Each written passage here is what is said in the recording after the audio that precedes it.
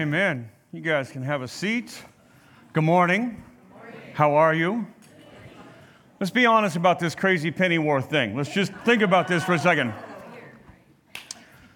Chris comes up, he puts a pie in my face, handful of water, I'm done. Hours worth of work. You want to see your money being used more effectively, get more bang for your buck, right? I'm just throwing that, I can't hear you, I get the microphone seat. So we appreciate your participation. I really appreciate Rick's participation today. He brought a Ziploc full of coins, silver, pennies, dollars. He said, where should I put this? And I looked at it and assessed it, and I said, I'll take my chances. Just put it all in the women's. And we will let the pennies count for them and everything else accumulate a pie for Yvette. So, all right. Mark 15 is where we're going to pick up today. This and then next week wraps up our series through the Gospel of Mark. And then we will lean in as we are nearing Easter. These passages right here, today and next Sunday, are going to sound a lot like what we celebrate in about a month, right? As we look at the death and the resurrection of Jesus. But in a gospel-centered church, in a church where the life, the death, the resurrection of Jesus and how that applies to all of us, this is what we talk about every week, right? And this is how we know that we stand secure in our faith. The Exodus, Passover. I want you to get this image of what we're talking about. On the 9th plague, right, there are 10 plagues in Exodus. On the 9th plague, darkness falls over the entire land for 3 straight days. And then it culminates in the death of the firstborn in each household, the firstborn male child or the firstborn of the animals. And as death moves through all the land of Egypt, God uses that as the thing that breaks Pharaoh and causes him to send out the Israelites.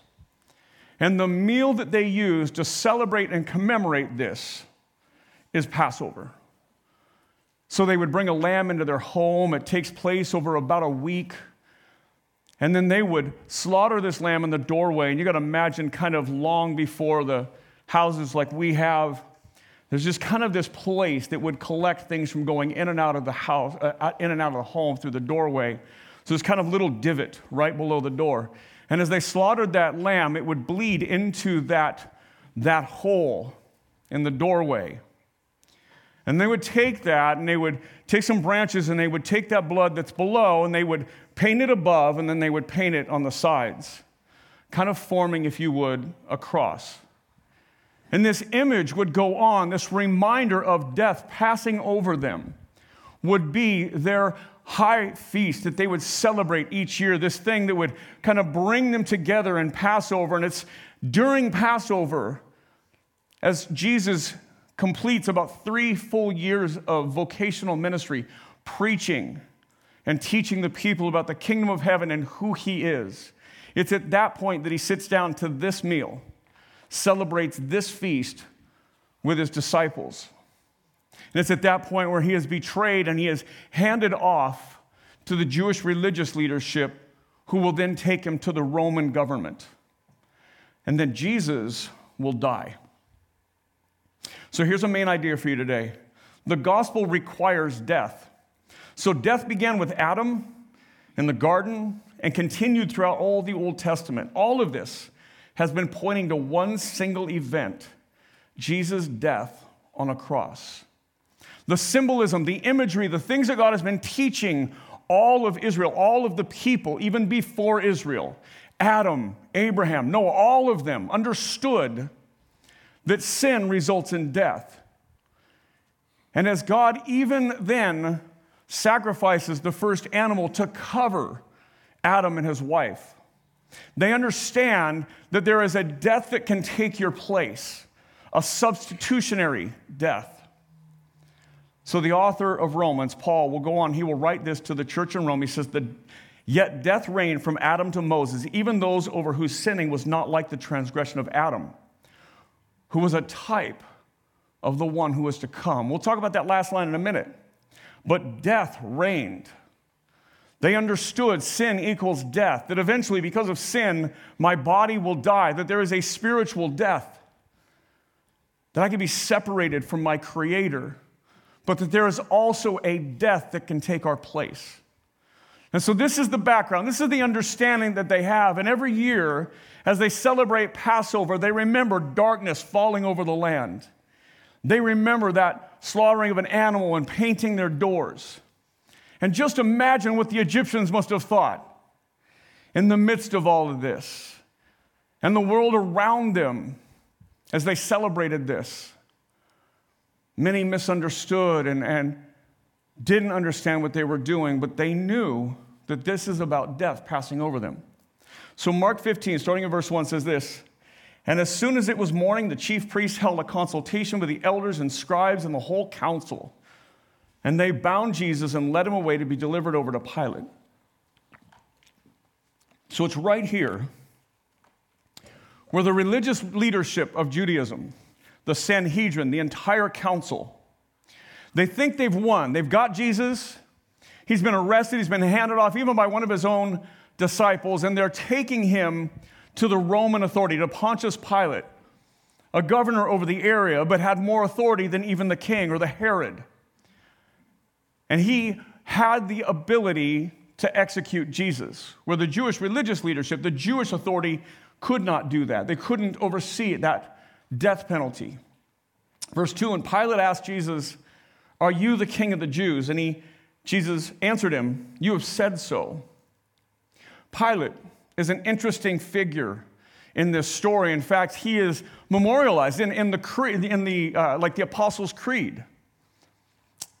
That he would, or the Nicene Creed, now all of a sudden my mind just went blank, but that he suffered under Pontius Pilate, right? That Jesus, in the creeds, that Jesus suffered in this. And again, other than the stories or the creeds, we wouldn't even know this particular person. But because of that, he's highlighted. And when we read the stories about him, his answers and his questions are fairly interesting. This gospel, being as brief as it is, doesn't cover them all. But his famous question in a different gospel, what is truth? As he is probing into the life of Jesus. And he says, hey, are you not the king of the Jews? And what that really means, he doesn't mean like royalty. He's not thinking like Herods, who are kings at this time. Like, aren't you the one they're waiting for? Aren't you the Savior promised by Scripture? Isn't that who you proclaim to be? And Jesus says, yes. So Pilate's not like divorced from this situation. He's not unaware of who Jesus is. He's not unaware of the religious leadership and what they're attempting to do. And he asked this question with that intention.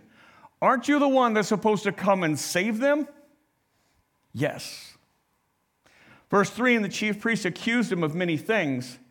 And Pilate again asked him, have you no answer to make? See how many charges they bring against you? But Jesus made no further answer, so that Pilate was amazed. Jesus is silent. His silence kind of conveys acceptance. That they're making these charges, they're lobbing these accusations against him, and he's not defending himself. Just imagine someone is challenging your character and saying, you did this or you didn't do that, and you're just letting it go by. And so his silence is this passive agreement, if you will. And Pilate says, aren't you going to speak up for yourself? Aren't you going to say something? Aren't you going to defend yourself? But it says this, but Pilate was amazed. As Pilate watches Jesus on trial, Pilate, he sees something in Jesus that is different, that is unique, and he wrestles with it. You can see this in each of the accounts of the Gospels. Verse 6, now at the feast, he, meaning Pilate, used to release for them, meaning the Jews, one prisoner for whom they asked. So in the midst of this Jewish festival, Pilate, who's not Jewish, would kind of give them this token person. He would release somebody from custody, kind of in a memorial way, reminding them of the release of the Hebrew slaves in Egypt. So it says he used to release somebody annually. Verse 7, and from among the rebels in prison who had committed murder in the insurrection, there was a man called Barabbas. Now, this is not the thing that happened in the insurrection on the Capitol. This is a big one. This is a revolt, an army trying to overthrow people. And Barabbas was a part of this, and he's committed murder. And Pilate thinks, for sure, if I offer this guy who's a bad guy, for sure this is not going to be somebody they want, right? Compared to Jesus, who, to me, Pilate's thinking, seems pretty innocuous. Like, he makes some big claims, but he hasn't been a headache for me at all. So let's see, do they want this murderer, or do they want this king of the Jews? Verse 8, and the crowd came up and began to ask Pilate to do as he usually did for them, in other words, release someone. And he answered them, saying, do you want me to release for you the king of the Jews? For he perceived that it was out of envy that the chief priests had delivered him up. So the crowd is here. Now remember, this crowd, just 4 days ago, is the same crowd that is championing Jesus, yelling, Hosanna! Praise to him who comes in the name of the Lord, Hosanna! Right, and laying down palm branches. They're a part of this crowd who is cheering Jesus on. But how quickly this attitude changes and turns, and now the crowd's on the other side of the conversation. We can speculate as to why, but likely it's because they had one view of Jesus, one version of how he was to be the king of the Jews, that was through political power, military might, that he was going to come in and displace Rome, and instead, he's handed himself off to the religious leadership. And when accused in front of Roman authority, he doesn't even defend himself. So now they're on the other side of the conversation. Now they're against him. Pilate says, do you want me to release for you the king of the Jews? Knowing, like, this guy proclaims to be your savior. Do you want him? But I love his insight that the religious leadership has handed him off out of envy. See, the Jewish religious leadership, the Sanhedrin, the Pharisees, the Sadducees, the scribes, the elders, see, they've been jealous of Jesus because Jesus holds sway with the people. The people like Jesus. He's performed miracles. He's healed them. He's taught. When he speaks, when he teaches, his authority is unique. It's different. And instead, the Jewish religious leadership just lords authority over them. And so they see Jesus as a threat. Verse 11, but the chief priest stirred up the crowd to have him release for them Barabbas instead. It feels like modern day politics here a little bit. It feels like nothing is new, right? Excuse me. Instead of releasing somebody who's not bad for the people, they call for, champion the release of someone who is clearly a threat to the people, right? And it's because it is politically expedient for them. Barabbas isn't against them, Jesus is. So let's let the bad guy go because that fits my ideology, right? We see that, and again, you know me, I'm critical of the entire system pretty much, that both sides are corrupted and need work. And this just feels like that political expediency that we see. Doesn't matter what it does to the people, it helps further my agenda, my ideology, my viewpoint.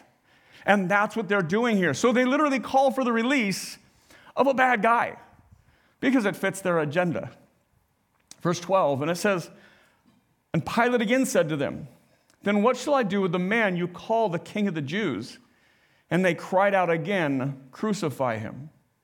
So this crowd has quickly changed.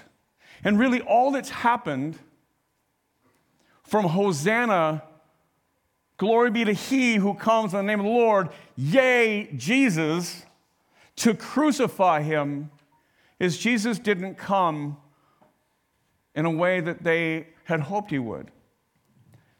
That he came humbly, that he came quietly, that he proclaimed the things of God and didn't take on the things of man. And so the crowd's tone has changed dramatically. Crucify him, now they shout out. Verse 14, and Pilate said to them, why? What evil has he done? But they shouted all the more, crucify him. There's 3 responses right now to Jesus. There's the crowd who's pivoted, big, made a 180, is shouting for his death instead of for his glory. There's the religious leadership who will pretty much do anything that opposes Jesus. As long as we remove him, they see him as the problem. And then there's a governor named Pontius Pilate who is standing there watching this and in some ways can't figure out, like, how do I get out of this circumstance? Like, I don't see the issue, but I definitely hear the crowd. And I don't care about the religious leadership. They don't impact me. But the crowd is growing, becoming more vocal, becoming more violent. Verse 15, so Pilate, wishing to satisfy the crowd, released for them Barabbas, and having scourged Jesus, he delivered him to be crucified. Pilate makes a choice to satisfy the crowd. Pilate, like much of humanity, caves into the will of the people.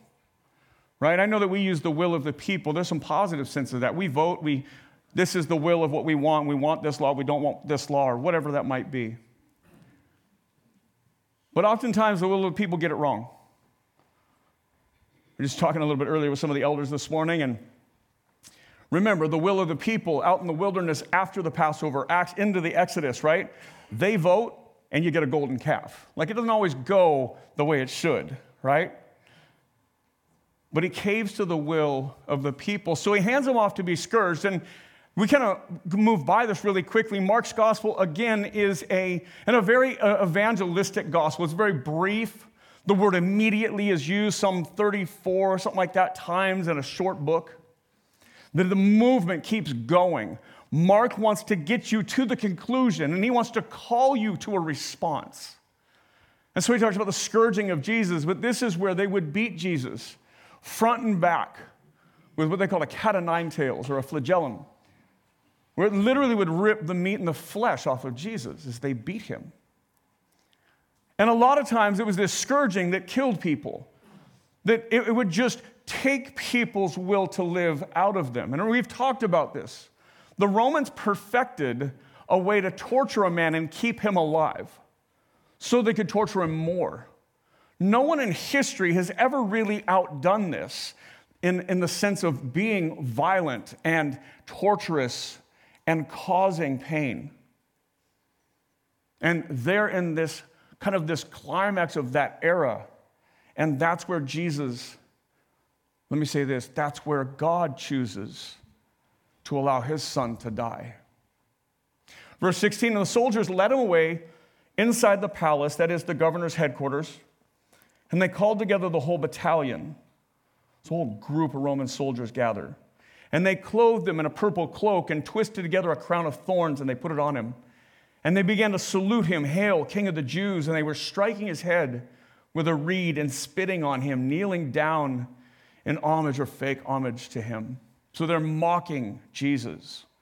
They put on this royal cloak to pretend like he's majestic. And they beat a crown of thorns onto his head, and they bowed down and mocked Jesus. As if the scourging and beating had not taken enough out of him, now they get together for a little fun. A whole battalion gathers to mock Jesus. Verse 20, and when they had mocked him, they stripped him of the purple cloak and put his own clothes on him. Then they led him out to crucify him. So there's some quick what's happened in the last 12 hours for Jesus. He was betrayed by a disciple. He was falsely accused by religious leadership. He was falsely condemned to die for nothing other than politics. He's been scourged and beaten to within an inch of his life and mocked and spit on, all in a short little time. Verse 21, and they compelled a passerby, Simon of Cyrene, who was coming in from the country, the father of Alexander and Rufus, to carry his cross. So Jesus is now given the crossbar to go carry along with him, this very heavy piece of wood that he would carry now on this, again, on a back that's been beaten, and then a cloak put on it, and probably just as it was starting to stick to the sword, torn off of him. And now he's going to carry this on his back. But the life's been beat out of him. And he's just not able to handle and bear the weight of the wood itself. And so they task a guy in the crowd, Simon, to carry the cross for him. Verse 22, and they brought him to a place called Golgotha, which means the place of a skull. And they offered him mixed wine with myrrh, but he did not take it. Wine mixed with myrrh is this drink that kind of functions as a painkiller, as this thing that was kind of a sedative, this thing that would help him. And he declines. He says, no, I just made my disciples a promise that I would not drink again until I could do it again with them. And I'm not trying to make this easier. I'm literally bearing the penalty of the world on me. So they offer him some help, and he declines. He says, no, I have to do it this way. Verse 24, and they crucified him and divided his garments among them, casting lots for them to decide what each should take. And so again, after crucifying him, they continue the mocking and taunting. And they kind of rock, paper, scissors their way to his garments and his things right there at the foot of the cross. See, this is where the gospel really kind of reaches its climax typically for us, its high point in our understanding of it. For me, the high point is really the resurrection. It's really 3 days away. But it's at this moment where we belong and Jesus does not. That we deserve the mocking, that we deserve the penalty, that we deserve the punishment, that as God is getting ready to turn his back on Jesus and Jesus will bear the full weight of sin and the absence for the first time of the presence of God in his life, we deserve that. Because all have sinned. Because all of us sin. And that sin erodes and eats away and severs the relationship between us and God. And yet we're born under this sin. We inherit this sin. And then we contribute to this sin. And all of us come in and we add to the sin in the world. And we slowly and surely pull the world further away from God. Whether it's in those little things that we do that nobody knows about, that we think doesn't cause any damage, or the big things, or whatever. We continue to separate humanity and God as we heap sin upon sin. But Jesus came to fix that. That God, in his promise from the beginning of time, from the beginning of humanity, from the beginning of that, God had always promised that Jesus would come. We referenced Adam earlier. So Adam sins in the garden. He and his wife sin in the garden. And as God comes to them and curses them, he also proclaims the gospel over them. As he says, the seed, singular, of the woman will crush Satan's head, even though Satan will bruise, quote, his heel. One man. And then God takes them outside the garden and skins an animal to cover their sin. He has to strip them of their efforts, their leaves they've sewn together to cover their shame. He strips them of their efforts and he covers them. And there's no way to get the skin off an animal unless you kill it. And so God offers a sacrifice pointing forward to Christ to come. And then we see throughout the years, we see all this take place, even in the Passover lamb. Here's how you get death to pass over you and not affect you. Is you slaughter a lamb, an innocent lamb, and you paint that innocent lamb's blood on your door. No, they didn't see the cross. They saw the bottom, the top, and the sides. We know. We see the symbolism. Fast forward to John the Baptist as he's out calling the people to repentance. And Jesus arrives. And John stops what he's doing and he says, behold, the Lamb of God who takes away the sin of the world. The Lamb of God. That would conjure up all that imagery from Passover. The Lamb of God who takes away the sin of the world. That forever death will pass over us. But not just then, but now. That the death incurred by sin, that the brokenness and the pain and the curse that is now, that is today, is taken away because Jesus bridges the gap. And so Jesus lives the sinless life that you and I are called to live, but fail. In fact, not just fail, but choose to fail. And I don't mean just back then. I mean, like, give me a little time today, right? Like, it won't take long. And I'll choose my own way and my own selfishness and try and pretend I don't know what God's saying and sin. And you will. But Jesus gives his perfect life on a cross for ours. So it's at this moment, it's at that worst point, it's the peak for the pain and the penalty and the punishment. Well, I sound like a Southern Baptist. Pain, penalty, punishment. Wow. Alliteration. All right, so it's at that peak right there that we see the high point of the cross as the high point of the gospel because we know that's where we belong. As the Romans mock, we know it's us. As the nails pierce, we know it should be us. So it's at that point when we know that something amazing, hanging literally between God and man, between heaven and earth, is our mediator in Christ. That we couldn't be there because we're not sinless. We're not a perfect sacrifice. We'd just be paying our debt.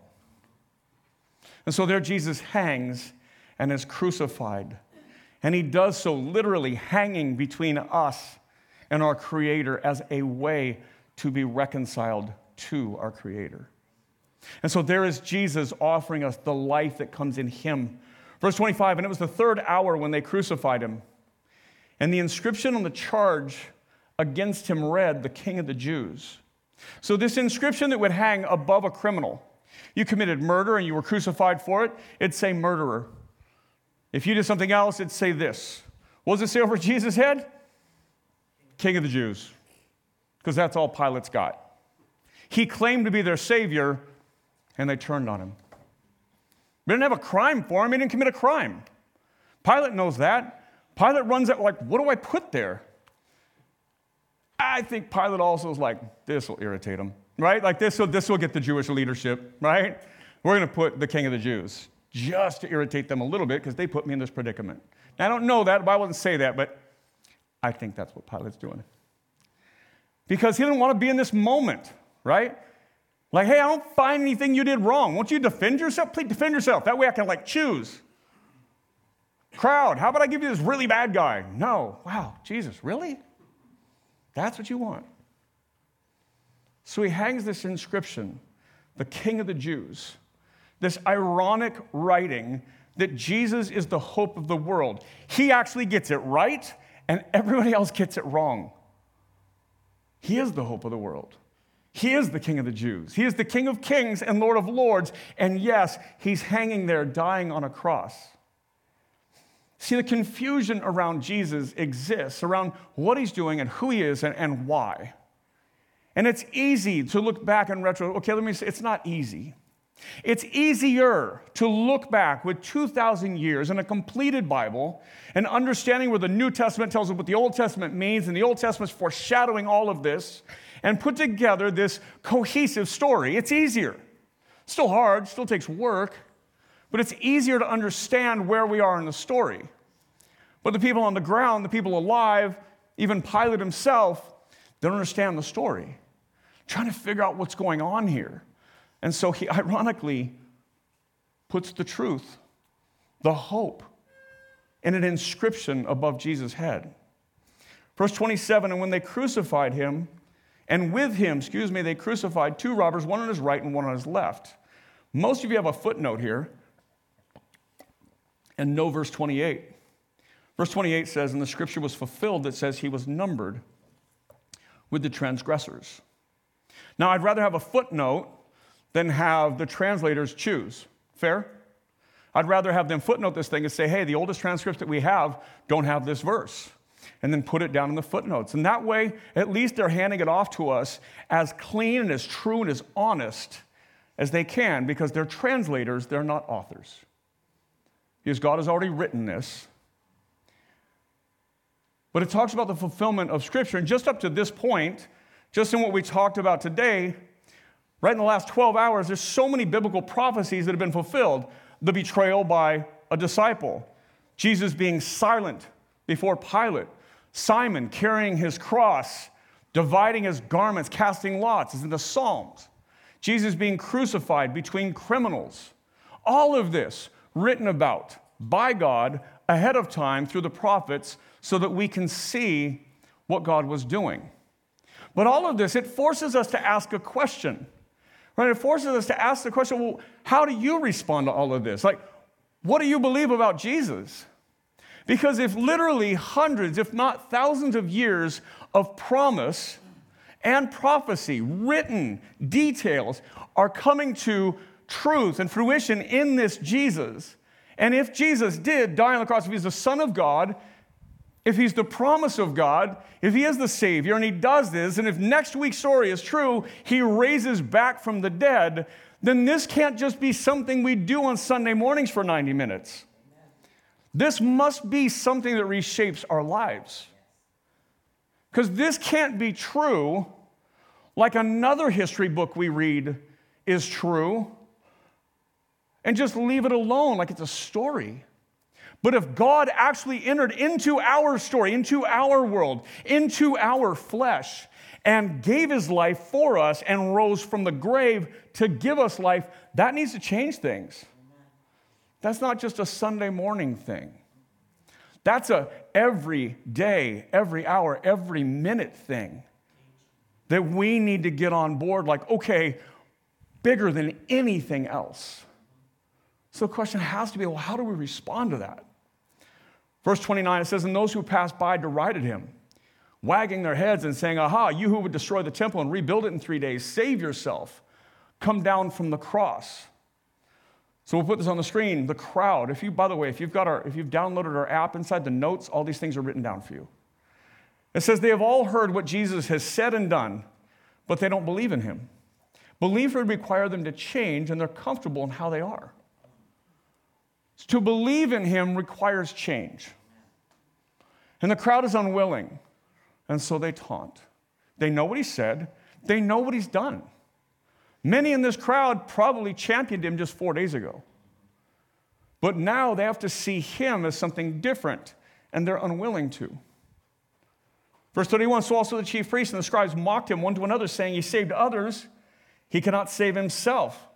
Let the Christ, that means the fulfillment of all the Old Testament promises, let the Christ, the King of Israel, come down now from the cross, that we may see and believe. Those who were crucified with him also reviled him. So here's a note for you. The religious response, they mock Jesus, but offer belief if he will do one more miracle. They've seen plenty, but they aren't willing to let go of their power and authority to follow Jesus. They've seen the miracles. They've seen the healings. They've seen him raise Lazarus from the dead or stand a little dead girl up to life. They've seen it. They've heard him teach. They know what he says he is because they're telling him, you say you're the promise of God. You say you're the Christ. You say you're the King of Israel. It's written above your head. If so, do one more miracle. Maybe that resonates with some of us. Like, I'll give Jesus my life, or I'll give this part of my life to Jesus if one more thing. Just one more, God. Just show me one more. In other words, you've shown me plenty, but I'm unwilling. And so the religious elite, they tell him, well, just one more thing. It's conditional. Do we see ourselves in the response of the people? Verse 33, and when the 6th hour had come, there was darkness over the whole land until the 9th hour. This is in the middle of, obviously, what would be sunny. And this draws our minds back to the Exodus, the ninth plague, where in Exodus 10 it says, Moses stretched out his hand toward heaven, and there was pitch darkness in all the land for 3 days. The days leading up to the Passover were just shrouded in darkness all day, every day. And now, in the middle of what should have been a sunny day, what should have been lit up, God causes darkness. And it's not just miraculous. It's an image we should understand, the darkness of the world that would take their Creator and their Savior and turn on him and kill him. It should be an image that should evoke the emotion that God is going through right now, the darkness over this moment, the suffering of his son. It should cause that darkness inside of us, understanding it's my sin that caused that. It's our sin that causes that. That there was no other way because of who we are, because of what we've done. That was required. This darkness for 3 hours midday reminds us of the depth of pain in this moment. Verse 34 says, and at the 9th hour, Jesus cried with a loud voice, Eloi, Eloi, lama sabachthani, which means, my God, why have you forsaken me? There's a little bit of artistic license taken in the movie The Passion of the Christ. This is that moment. There's this kind of added artistic moment where you see a teardrop fall from heaven. And this long drop as it hits the earth. This is the moment where the separation between Jesus and the Father takes place. That the weight of sin is put on Jesus. And that because of that there is this momentary separation in God himself. That Jesus will experience the suffering of the removal of our sin. Martin Luther, 500 years ago, calls this the great exchange. That we're on that cross, we exchange our filth and our sin and our brokenness for Christ's holiness, his purity, and his righteousness. That there is an exchange made. And because of that, we receive the presence of God because he endured God separating himself for a moment. In Romans 5, we read this verse here. It says, yet death reigned from Adam to Moses, even those whose sinning was not like the transgression of Adam, who was a type of the one who was to come. It's that last line, a type of the one who was to come. See, Adam is the one who gave us the inheritance of sin. Because of Adam's sin, we inherit sin and we sin. And because of that collective sin, we pass that heritage of sin on to the next generation. See, he's also a type of Christ to come. Because in Christ, we receive righteousness. That in Christ, we can hand off that lineage, that heritage of sin, and then we can take up a lineage, a DNA, a heritage, a spiritual DNA, if you will, of righteousness.